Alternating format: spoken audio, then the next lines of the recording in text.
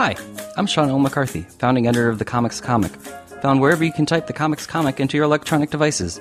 Welcome to Last Things First, the show that asks comedians about the historic lasts and firsts in their lives as their comedy careers have blossomed, from young people with dreams to adult people living those dreams, or still dreaming. Questions both big and small are asked and answered. It's hopefully both amusing and illuminating. Lane Moore is a comedian, writer, actor, and musician. She hosts the show Tinder Live, swiping through dating profiles and baiting potential suitors, all with a panel of funny people and a live audience to guide her. She also fronts the band It Was Romance. And as a writer, Lane Moore has published jokes in The Onion and offered sex and relationship advice as an editor for Cosmopolitan magazine, where she won a GLAAD award for expanding the magazine's queer coverage. In 2018, Moore released her first book of personal essays, How to Be Alone, If You Want to and Even If You Don't. I sat down with Moore for a conversation over our respective laptops during the first month of the coronavirus quarantine to talk about her life and career, how we're adapting to a world without traditional comedy stages, and what it's like for many millions of us to suddenly learn how to be alone. So let's get to it!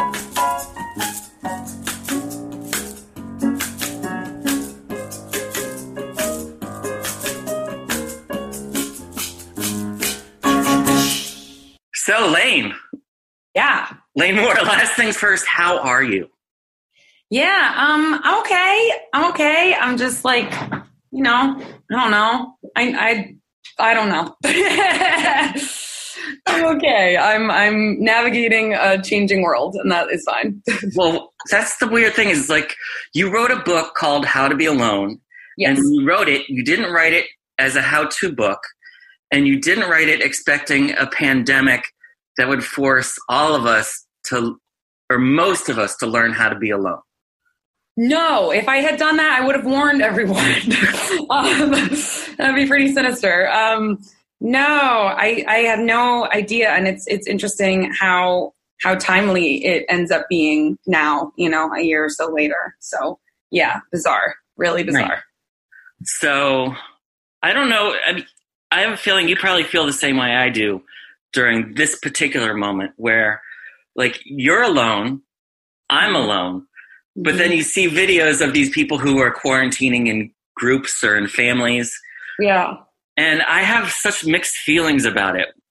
And I have them at the same time. There's the FOMO that I'm not doing that. But then also I'm like, but they would get on my nerves, or I might get them sick. Totally. Yeah. I mean, a lot of people are having to quarantine themselves from their families. So it's not, what I tell myself is I don't think that it's this like party that we're not invited to. I think it's like it's just a different kind of fear and a different kind of agitation is what I've heard from people. Mm-hmm. So I don't think there's anybody in that sense who's like doing great in this. Right. Like, I don't know that there's a better one. Yeah. Yeah. I find the only thing I can do is laugh at the madness. So if I'm laughing at any of your answers, it's more. That's fine. I mean, that's people laughing at anything I say right now is the fuel. Right. It's an emotional response. And, I wanted to talk to you for a while. Yeah. Because I've just wanted to be able to talk to you for a while. All of the things that like you're very multi-talented. You have the writing career, which you got into The Onion, which is a very competitive comedy hellscape of its own. Then you leverage that into writing for magazines, and then you eventually wrote the book. You have a band, It Was Romance, and then you have the Tinder Live shows and the comedy career. When you were growing up, and you were, all of those are outlets for releasing like emotional trauma, or releasing these emotions that you have bottled up inside and being able to share them with others. Which of those outlets was the first to click with you when you were a teenager or a young adult? I mean, they all clicked when I was a child, really. Like, I have a photo of me doing impressions when I was like 2 years old. So it's like I pretty much came out into the world making music. And, my parents had told me that when I was really little, again, same 2-3 years old, like everywhere we would go, I would just sing. And like, if we were waiting at the airport, I would just be singing songs and like performing. And like, so I've I've just had that literally since I was born. I don't have a memory of me not writing something, writing jokes, writing songs, doing impressions. I genuinely don't. So it's interesting when I hear people say that they started in their teens or after. I'm like, what? You didn't just like come out and like, this is all you wanted to do? Because it was just like my sole mission in life. And I remember when I got to high school and I was so sure of myself and in terms of, what I wanted to do with my life. And all my friends were like, we have no idea. And I was like, wait, everyone wasn't born with this like really defined purpose. I mean, no idea how they would achieve it, but like this really defined I really thought that was something that everybody had when they were born. And I've realized now that I'm pretty lucky to have had that kind of clarity at a really young age. And there wasn't one thing that like came first and I branched out into the others. I think, I love music and I love comedy and I love writing and I love books and I love TV and I wanted to do it all. There was never any part of me that was like this, and I guess this too. Like, no, it was across the board. I want to do all of these things. Why would I not? So what was the first comedy club or opportunity that you sought out?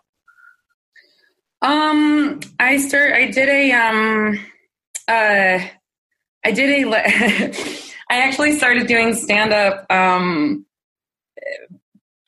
because I met some jerks who I was commenting on. There was a stand-up comedian who I was at this show, and there was a stand-up comedian on stage, and a couple of stand-up comics, and I really didn't like any of them.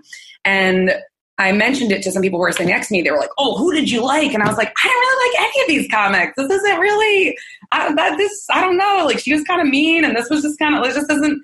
He was kind of a dick, and this isn't my thing. And these two guys were like, well, have you ever done stand-up? And I was like, no, but I know I could do better than this. And like, I've been studying stand-up my whole life. And the truth was, I had been though, because I started doing stand-up when I was, I don't know, like 5 or 6 or something, in my Sunday school classes. They would give me 10 minutes at the top of each class to tell jokes. So in a way, I had been doing stand-up my whole life. And I spent all my time just like voraciously watching stand-up specials and, just so entranced by this art form. And, I didn't put it together that like, that must be my route necessarily, because I kind of thought, well, I want to be a comedic actor. I want to be like Lucille Ball. Like, that's what I thought. It didn't occur to me. I always liken my comedy career, my stand-up career, like all of your friends knew you were gay as a kid and you didn't know until you were like 20. Because for me, when I look back, I'm like, all you did was like watch these stand-up specials and these sketch specials and these, that's all you wanted to do. And friends of mine would be like, you should do stand-up. And I was like, no, I'm not going to do stand-up. No, that's not me. That's not what I am. And it was like, yes, it is. I don't know why I had this block of like, that's not how the path's going to go. And so then I met these jerks and they thought that I wasn't allowed to have an opinion because I'd never done stand-up, which doesn't make any sense. That's absolutely wrong. And they were like, I was like, have you? And they're like, yeah. And they'd done like one open mic once. Like, shut the fuck up. But so I went and I did this like, this open mic competition thing and I won. And I was just like, suck my dick. Like I won this thing. Like, who cares? And, it didn't really, I'm glad that I did it to spite them. But it also just made me realize like, oh, this is something. And I had started doing improv and stuff like that. And that was, I think there was also a little bit of like, I saw so few women in stand-up. And so I don't think it immediately clicked for me, that was something I could do. I think I probably subconsciously thought the odds were bad for me. And improv, I don't know why I thought that was going to be, something that, opened some things up for me. And then, when I would do, when we would do like the Armando type thing, and I would be the Armando and I would just be on stage, telling stories, basically doing stand-up in a way. And I was like, oh, I love this. And this feels very natural to me. And, now I do a mix of all those things. Where did you study improv? So I was actually at Improv Olympic. Yeah. Los Angeles? Yeah. Mm-hmm. Who is there with you who's still in comedy? Oh my God, not anyone I know. I don't really remember, but it wasn't like, you know, a lot of times you hear like a class and it's like, yeah, I was in a class of like these 20 famous people. I don't have that story. I don't have that story. So yeah. And where was this open mic competition that you won? That was also in LA. Yeah. Okay. What was the prize for that? Oh, I think it was literally nothing. I don't remember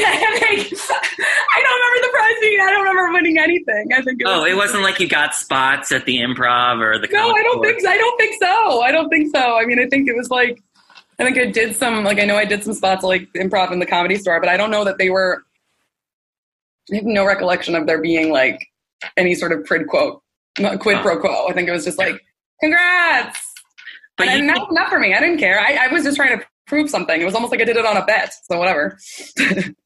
So did that catapult you into doing more? Because I know eventually, didn't you get into the Comedy Store before you left LA? Yeah, correct. Yeah. So how did you get in? What was your journey? It was like right before I left LA. I was in LA for like a minute and I didn't give it long enough. You know, I didn't give it long enough to really make some progress there because just a whole bunch of tough stuff happened. And I was just like, I don't want to be here. Yeah, it was basically just, and I remember it kind of sucked because the night of the show, the booker was like, where have you been? And I was like crying at home in my room, waiting to get a chance like this. And he was like, we would have you here all the time. And I was like, great, I'm moving to New York in like a day. So thank you so much, opportunity, for coming right when I can't use, like, I've had so much like, just, this isn't ideal timing for a lot of things. It was like, oh man. And it was that thing of like, should I just cancel and stay? And I probably should have, I don't know, whatever. But yeah, it's fine. Well, you know, you talk about wondering if the odds are stacked against you as a woman. And I feel like that can be such a self-defeating, self-fulfilling prophecy where if you don't see the women on stage, then you don't think it's something you can do. And then you don't become one of those women who other women can see on stage and realize. Totally. So I don't know if it's, yeah, I don't like the use of the word self-fulfilling in this case, only right. Because then I think it like implies that like, it's like a woman's job to like leap over that giant chasm to like make it happen. But I see what you're saying. Like, but I don't think it's like, you know, I'm just like obsessed with words and I don't like the idea that like, I guess I'm saying like, I don't blame women for feeling like I don't want to fight that battle. Mm-hmm. You know, if there is a battle, I don't want to have to fight that. I don't blame women for not doing that. So it's like, you know, because there were so many times when like I've wanted to give up, like when I was doing improv and it was like so many of, you know, every time I would come out and I would try to be like a different kind of character, or I would try to be a man or whatever. And the guys on the team would just make you a wife or a girlfriend. I was so frustrated because I was really in love with improv and I was really fucking good. And I didn't like how often, and also that's not even the rules of improv. The rules of improv are yes and. If I come out as a man, I'm a fucking man and you're gonna have to deal with it. Like, what are you doing? Also, why can't you do a scene with me as a man? Why do you need all women on your team? And of course, you know, hashtag not all improvisers. But so many women have these stories of like, oh, I just wanted to do improv and I became everybody's silent wife. Right. Because those guys have a lack of imagination or creativity. Yeah, and it's so lazy to be like, oh, I'm in a scene with a woman. She's my girlfriend now. It's like, really? You can't? What if we were two little boys on an adventure? And like, why can't? Isn't the point of this to be able to stretch your imagination? Isn't the point of this to be able to be anybody? Like, you really think the funniest scene we could come up with is like, we're on a date? Just ask me out then. I'm going to say no, but just if that's all you really want in this, like, but you know, I think it's also like the idea that women are people. Right. And not just wives or girlfriends or moms. How much of that, I'm skipping forward in time, but how much of that plays into the idea that you get to have the control with Tinder Live? Totally. Screwing around with men's thoughts and beliefs, their belief system and how the courtship process should work. Well, I love one of the things that I'm excited about with Tinder Live is that it's an improv show where I don't have to be anybody's anything. I can walk out on that stage and whatever I say goes. Like, I don't walk out on the stage with a premise and a guy can swap me down, or anybody can swap me down and go, no, actually, we're going to go this way. No, like, you know, it was a way for me to create my own space. I mean, Tinder Live is a lot of things to me, but it was a way for me to show that I'm a really capable improviser and that my brain moves really quickly, without having to fit this kind of narrow narrative that a lot of women are forced into a lot of the time in improv troupes. And then, you know, there's definitely, I always wonder, like, if people are listening and they're not familiar with Tinder Live, should I explain what Tinder Live is? You can explain it now, sure. Yeah, I'm like, I don't know. It's not that ubiquitous yet. One day. People will be like, yeah, Tinder Live, of course we all know. Well, back in the day, well, let me explain. Back in the day, people used to attend comedy shows. Oh my God. Live in person as a community. Too soon.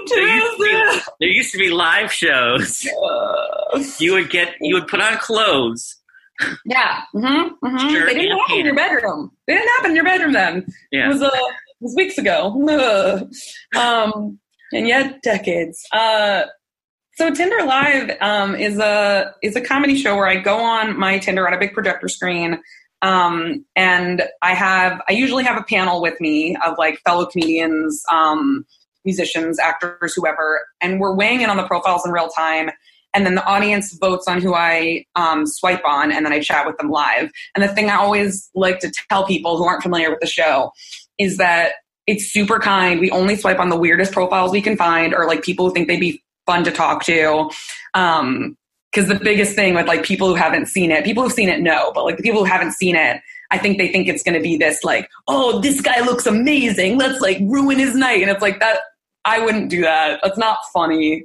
There's a level better than that, and that's where we operate. But it's just really silly, and yeah, like you said, I'm definitely playing with the expectations of women. I had noticed, I had a theory when I started online dating. I noticed that men, like, I was going on and I was being myself and like having like a sense of humor and like a heart and expectations, and men seemed not that into it. Like, men were like, oh, okay. And I had a theory that a lot of guys would like it better if I was just like kind of an idiot who was like super drunk and horny. So I play a character on Tinder Live who's kind of an idiot and super drunk and horny. And men love her. Love her. I'm always, you know, I'm less and less shocked as time goes by, but how few of them will like tap out. Like, I can say anything, and I do say anything, but like I can tell a guy that like, I'm trapped in the woods right now. It's so, like I'm horny but confused. And guys will be like, oh, well, let me see if I can like send a car for you. And I'm like, what? Why? But again, that sweet spot of like kind of an idiot. Yeah. Horny, drunk. Do you even use Tinder as yourself anymore, or has the experience spoiled that for you? Yeah, you know, so I online dated, you know, for so long, and I don't think for me, I think for me it's too hard. It just takes up so much time. You have to have so much patience. And I don't have that kind of patience. I just don't care. And it's like I think I just kind of want to meet somebody in the world, because for me, it's like, I guess I've just learned from online dating. And again, this is just my experience. I have so many friends who've met their partners. They have kids because they met them on Tinder. Like, there's so many people who have incredible online dating experiences, truly so many.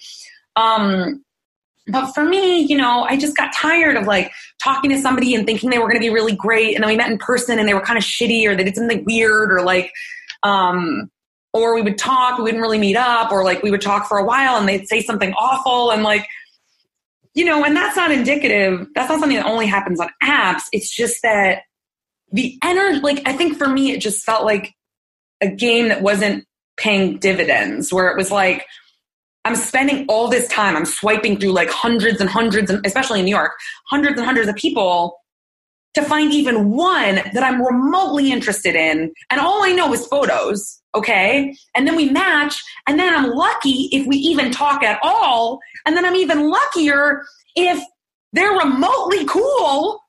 And then I'm even luckier if we meet in person and they look like their photos, they're just as cool as they seem, whatever. And then they can still fucking ghost you. They can still fucking leave. They can still have 3 different people they're seeing. Like, it just, it just felt like for all the work to get to it's like a video game, to get to these different levels. Right. And then once you get to the top level, there's like a new bottom that pops up. And you're like, no, this isn't fun to play anymore. Like, it just, that's how I've experienced it personally. I can identify. Yeah, it's just, some people are lucky. I truly believe all luck on dating apps and off dating apps all love is luck. It's luck and timing, and that's just the way it is. Some people get lucky on Tinder because they got lucky. Some people get lucky offline because they got lucky. I think it was driving me nuts. Like, I just was seeing some behaviors in myself that I was like, I don't like this. Just that kind of like, oh, my soulmate's in here, I've got to find them. And you're just like swiping, and you're like, it's making you mad. And, again, I talk to people and they're like, you just got to do it on the toilet and you just swipe through 5 a day and like have that discipline. And I'm like, no, I don't have that discipline. I want them now. I want to find them now. I want to order my soulmate like a pizza, or I'm too tired. Well, with comedians, especially beginning comedians, I find they have that kind of similar attitude with their career. It's like they go to open mics and they want the late night spot within the first year, or they want to record an hour within their first couple of years. And it's like, what do you think is happening? I don't know, but because it does happen sometimes to some people. Like, to some people, it happens that, and I don't know why. I mean, usually there's something we don't know about. That's why there's like, I don't know, something that someone they know or whatever. I don't fucking know. But yeah, I mean, I think,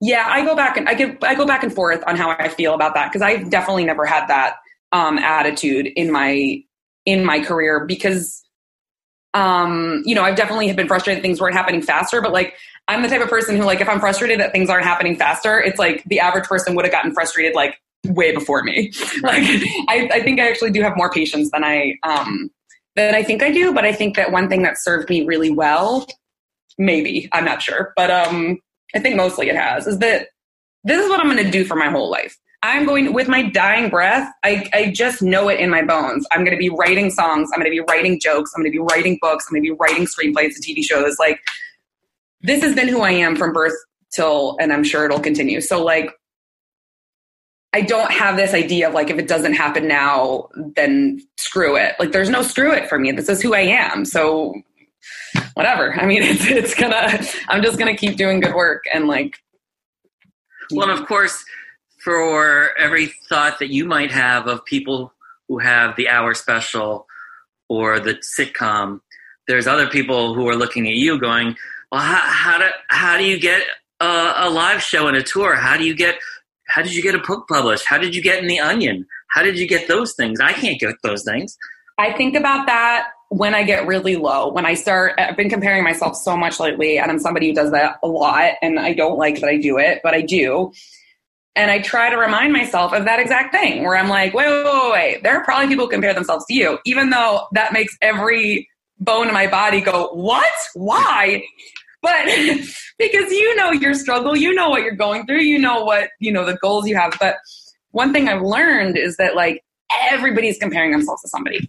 Everybody, the people that I'm comparing myself to, they're not good enough for them either, and they're comparing themselves to someone else up here. And this person up there is comparing themselves to this other person up here. Like, it's just the nature of, I think, the industry. And once I say that, it kind of brings me back down. And then you just try to like be grateful for the stuff that you do have and realize, because it's the only thing that's going to serve you. Sometimes I'm good at taking this advice. Sometimes I'm not. But, I think just reminding yourself of like, hey, there's always something you have that somebody wishes that they have. I really I know it's true. So right. Let me ask you this then. Mm-hmm. When you decided to move from LA to New York, where were you at professionally? What'd you say? When you made that leap from LA to New York, where were you at professionally? In terms of what? Where were you at in your writing career? Where were you at in your music career? Where were you at comedy-wise? I just had dreams. I mean, I'd like I said, it was like right before I left, I had gotten that kind of traction of like, oh, you could play here. And I was like, well, I'm leaving, so nothing. And then, that was it. I've been doing stand-up and improv and all these things, but I had no idea how it was going to come together. I was still too afraid to like show people my music. I would like show people, one-on-one kind of like, oh, hey, I do this. And even when I got to New York, I still felt like, oh, I'm a comedian. They have to see me as a comedian. I still had this idea in my head that like, if anybody knew that I did multiple disciplines, they wouldn't take me seriously, or they wouldn't believe that I cared enough about this. And so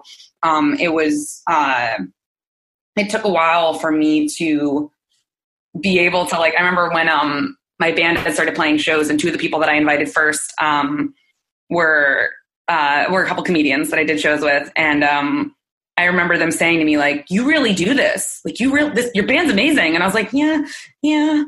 Just because, again, it's like, I know the expectations of multiple disciplinary people is that, like, one of your things probably really sucks. And, like, if you're a comedian who has a band, your band probably blows. Which is so weird, though, because, like, Donald Glover, Reggie Watts, Carrie Brownstein, Fred Armisen, fucking Cher. Like, there's so many people who are across these disciplines. And, right. So it was, that was, I think, one of the hardest things about wanting to do so many things, is that I struggled for a long time of like, which one do I pick first? Which one will open a door first? And, comedy writing was the first one that eventually kind of, or like paid me something kind of, and that was I kind of hate that we do that in this society where it's like, you kind of, unless you like come from a lot of money, you have to like go for where the money is. Like, even if one of those things was a bigger priority to me, if I couldn't make any money at it, like, we do kind of force people to go where that is. And we judge that on like, well, if you're not making money at it, then like, I don't know.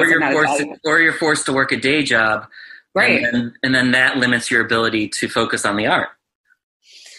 Totally. Yeah. And I truly had no idea. And I'm kind of, I don't know. I really didn't know what the path was, because I spent my childhood reading about people's paths and stuff. And there were all these, it always involved, they knew someone famous. It was always just like, yeah, my uncle was Tom Hanks, so like I kind of got a leg up through him. I mean, I guess, but I still just started at the bottom, and it's like, bitch, no, you didn't. But there was always some just like crazy thing that happened to them, and yeah, I don't know. So it was really like, I didn't know how anything was done, and like looking at it now, I'm like, oh, that makes sense. You do this, and then this happens, but I just had no idea. So I just I definitely like operated for a long time on like, I don't know, like almost wanting to be discovered, like almost wanting somebody to be like, you're really funny. Here, I'm going to tell you what to do. Like, I just really wanted somebody to tell me what the answer was, or share some sort of, path. But I've realized like there's some people have a set path that like makes sense and does that. And other people, you're just kind of making it up. I hate getting asked, like, what was your path? I'm like, I don't know. I just kept trying. Like, I don't, right. I don't have a, like, I did this and I knew to do this, But you did, in a way, follow a path, which eventually led you to be doing monthly Tinder live shows, which have gotten a lot of press. And then, but for the sake of a pandemic, would have been sending you on the road this spring and summer. Yep.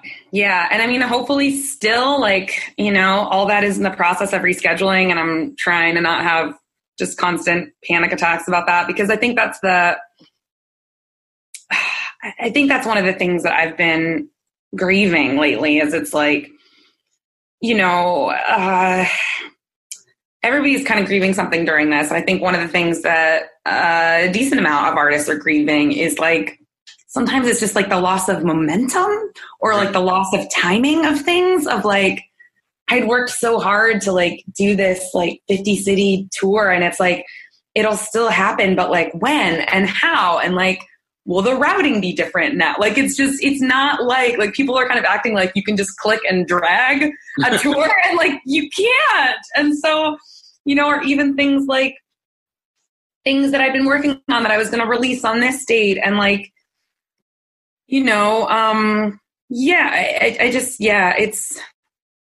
I'm really proud of all the things that I've done, but it just, I think it's tough for a lot of, I know I'm not the only artist like this by miles. I think there's so many artists who felt like this was going to be the year for people who had been like waiting for their moment. And I think it was going to be for a lot of people. And now you're just like, oh, well, we'll have a moment at another time. Like, it just, when, I don't know. And, I'm trying to kind of deal with that and just try not to dwell too much on, I don't know. I had a conversation with a booker the other day, and I was just like, this all sucks. And he was like, well, we're in our houses, we have heat. And I was like, you're not wrong, sir. Like, you're not, I'm trying to look at it as,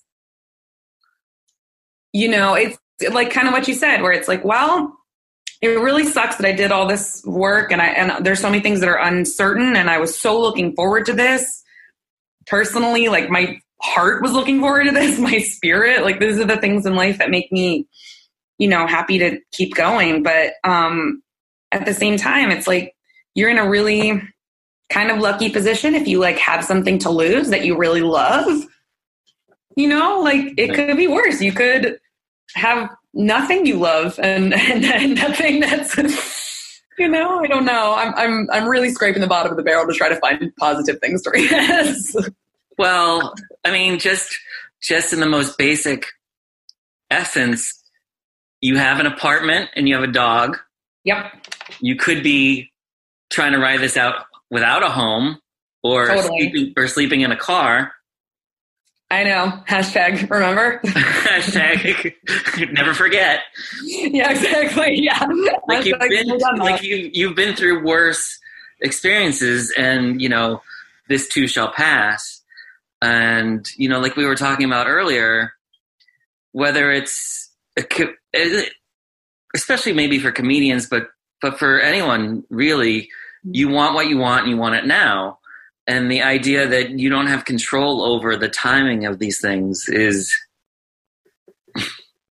just reinforced so much at this moment. Especially when you've been patient too, though, because it's like, I think it's, when you're just like, all right, yeah, I can wait another year for that to happen. Yeah, I'll wait for blah, blah, blah, blah, blah. And you're like, oh, it's going to be another 6 months? Okay. It's just like, especially when,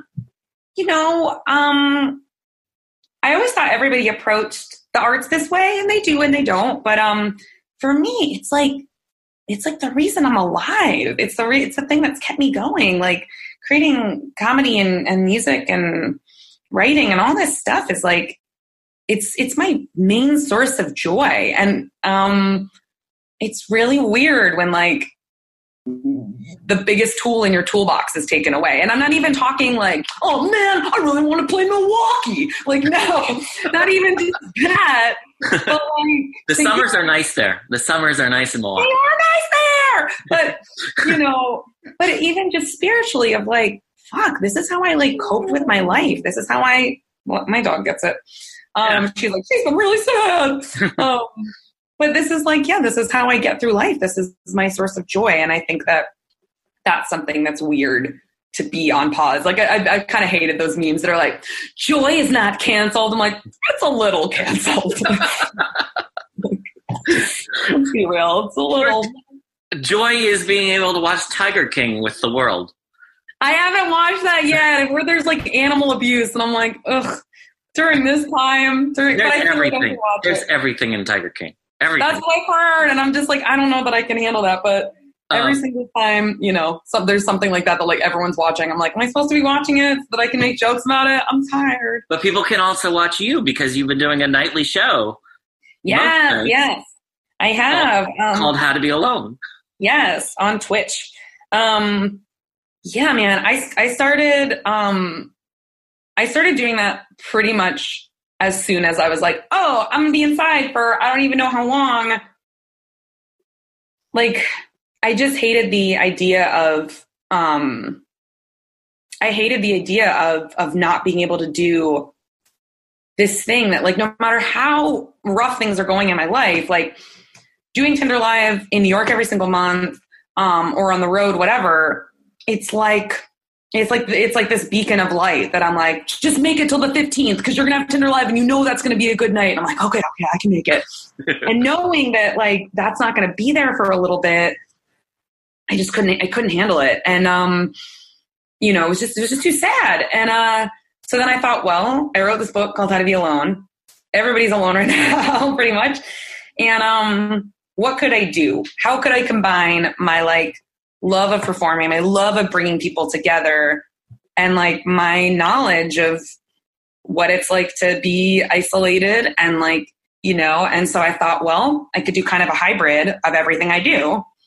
And so How to Be Alone became, what we do on the show is like, we do kind of like check-ins where it's like, I'll kind of talk about how I'm doing that day, and I'm not always feeling super positive. And some days I log on and I'm like, I can't stop eating. Can't stop having panic attacks. I'm feeling really low. And it's like the first time that I logged on and did that, because there's that part of you, at least there's that part of me as a performer where you feel like you got to keep the family together. Mm-hmm. You feel like you got to be the strong one, and you got to like just keep the jokes flowing and like never let them see you cry. Right. But that's also not really my thing. So I figured, so then I, just was really honest about where I was at. And so many people were like, yes, me too. And because I didn't want to drag anybody else down by saying that, but it didn't do that. It just gave other people, I think sometimes there can be that kind of like toxic positivity when everyone's in pain and the person's just like, well, you know what? Glass half full. I have time for Scrabble. It's like, shut up. No, we're not there yet. So I try to have the balance of like, let's have fun, even though we're in hell, which is where my art always comes from anyway. And, we do mini Tinder Live segments. We play the only 80s, but we play the only board game I have in my house, which is this 1980s board game called Heartthrob. Have you ever played Heartthrob? I have not played Heartthrob. Oh my God, it's a joy. It's like the 80s board game version of Tinder Live, kind of. Okay. It's like you pick out 3 little teen hunks, and everybody in the game has to guess who the other person would go out with. And then you get little facts about them where you like learn a little bit more about them. And so it's like, it might be like, he writes X-rated notes to all the girls in class. And you're like, I thought he was hot. I don't anymore. And it's like, so then everybody tries to guess like, what would be a deal breaker for you? Who would you go for? Okay. And so we play that on the live show, and then people are guessing that. But then sometimes my answers, they don't always go where you think they'll go. Like, there was a guy the other night who looked like a murderer, and I was like, and people thought I wasn't going to choose him. But I chose him because I wanted to help stop the murders. I wanted to go on a date with him and find out who he was killing and why, and take the information and bring it to the government, And so it's such a weird game, but it's role play. A little bit. I don't know. I guess it's like but yeah, it's like an 80s dating game that was supposed to be for like 13-year-old girls. But it's just really fun and silly. And it's a lot like Tinder Live because you see someone's profile photo and you get the information about them. And you're like, do you think if I'm going to swipe right or left? It's very similar, actually. Well, seeing you on my computer and listening to you talk, it reminds me that, sometimes we don't need to know what the path is. We just have to keep going, and we end up on the path whether we knew it all along or not. I love that I made you think that. I think it's probably true. I mean, I just got back from the grocery store and there was like a guy 6 feet behind me on his phone, and I heard him saying like, "This too shall pass, this too shall pass." And I was like, oh, that's so cheesy and accurate. Like, it's true though. I mean, I'm doing this right now, and like some days the weight of this overwhelms me, and I'm like, the lady will not be performing this evening. She will be eating a lot, or crying, or whatever. Because it's hard doing shows every single night. Like it's even if it is for the internet, it's still a show, and it's like, it's a lot. So, but it's honestly given me a sense of community. Like there are people who show up every night and engage in this, and it like gives me a reason to like put on clothes and like, you know, put in my contacts and put on makeup and stuff, and like and to perform for people and do what I love. And I think it's really cool that you know, people are interested in that, and also like the reach is even bigger. Like there are some people who watch the How to Be Alone live show, and like they're in Argentina. Like I probably wasn't coming to Argentina anytime soon. No. So, you know, I mean, not because I don't want to, but just because those shows are hard to do. It's like, oh, I'll spend $3,000. This gig pays $400. Okay, this was worth it. Yeah, who books that? Yeah. But so there's something kind of cool about that, where it's like, you know, again, if we're trying to be glass half full about this, like I could potentially reach people who like maybe couldn't have come see me in any of the cities that I was touring, or couldn't, you know, don't live in New York. And so there's kind of the ability for that, but it's also like, I don't know, it's the exchange. It's not exactly the same, because one of the weirdest things about the streaming shows is I can't hear laughter. It's such a trip, dude. I can't, because I'm used to that immediate feedback of like, I made a joke. Did they like it? And it's not, because it's not stand-up, you know, you're saying the same jokes every night. With improvised stuff, you know, which How to Be Alone totally is, you've never said these jokes before in your life. So you don't even have, like with stand-up, you have the, like, if you go into a room and they don't laugh, you're like, well, 95% of audiences laugh at that. I don't know what happened tonight. But you don't have that with improv. So you get so used to like, I say a joke, they laugh. Yay, good job, me. I'm funny tonight.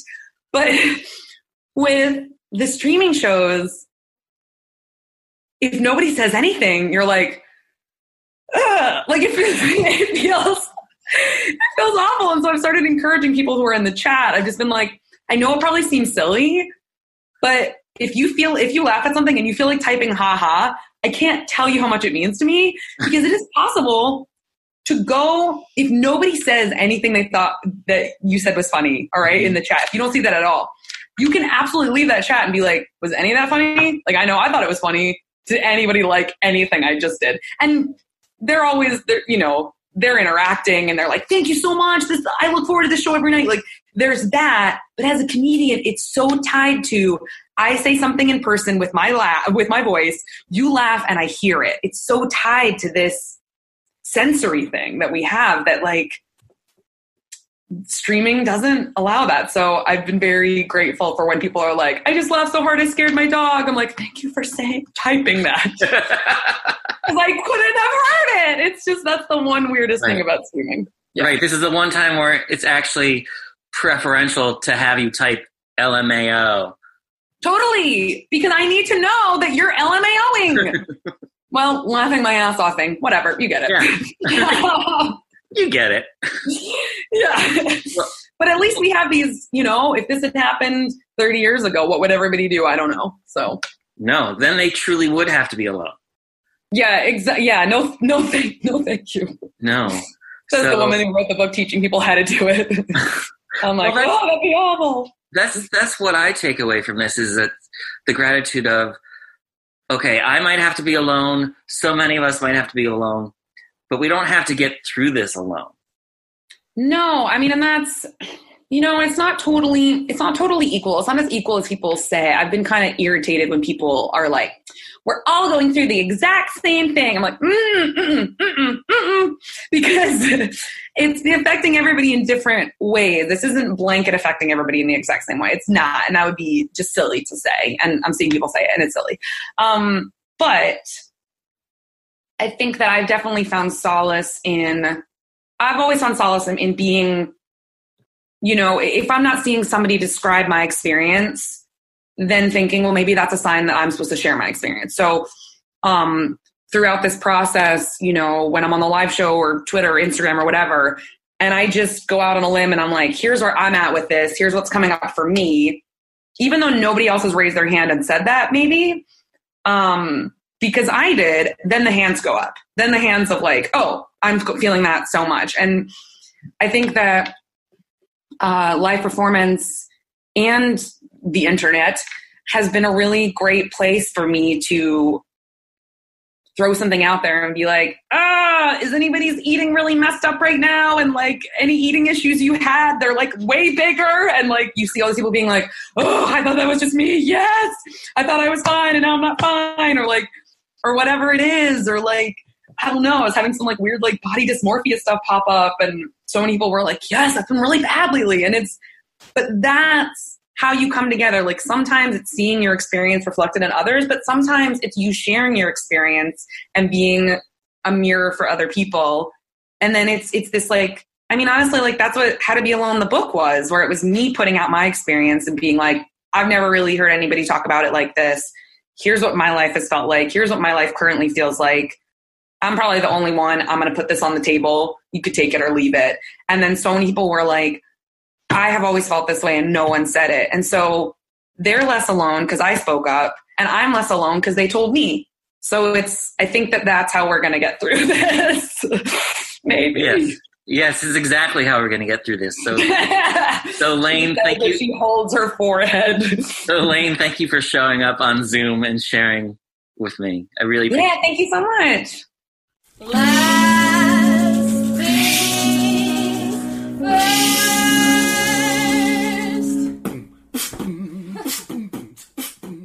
This episode of The Comics Comic Presents Last Things First was produced by Alex Brazell at Showbiz Studios. Theme music by Camille Harris and Shockwave, logo by Giggle Chick. Please check out my website, thecomicscomic.com, for more interviews, reviews, and comedy news. Become a paid subscriber at patreon.com. I'm your host, Sean L. McCarthy. Thanks for listening.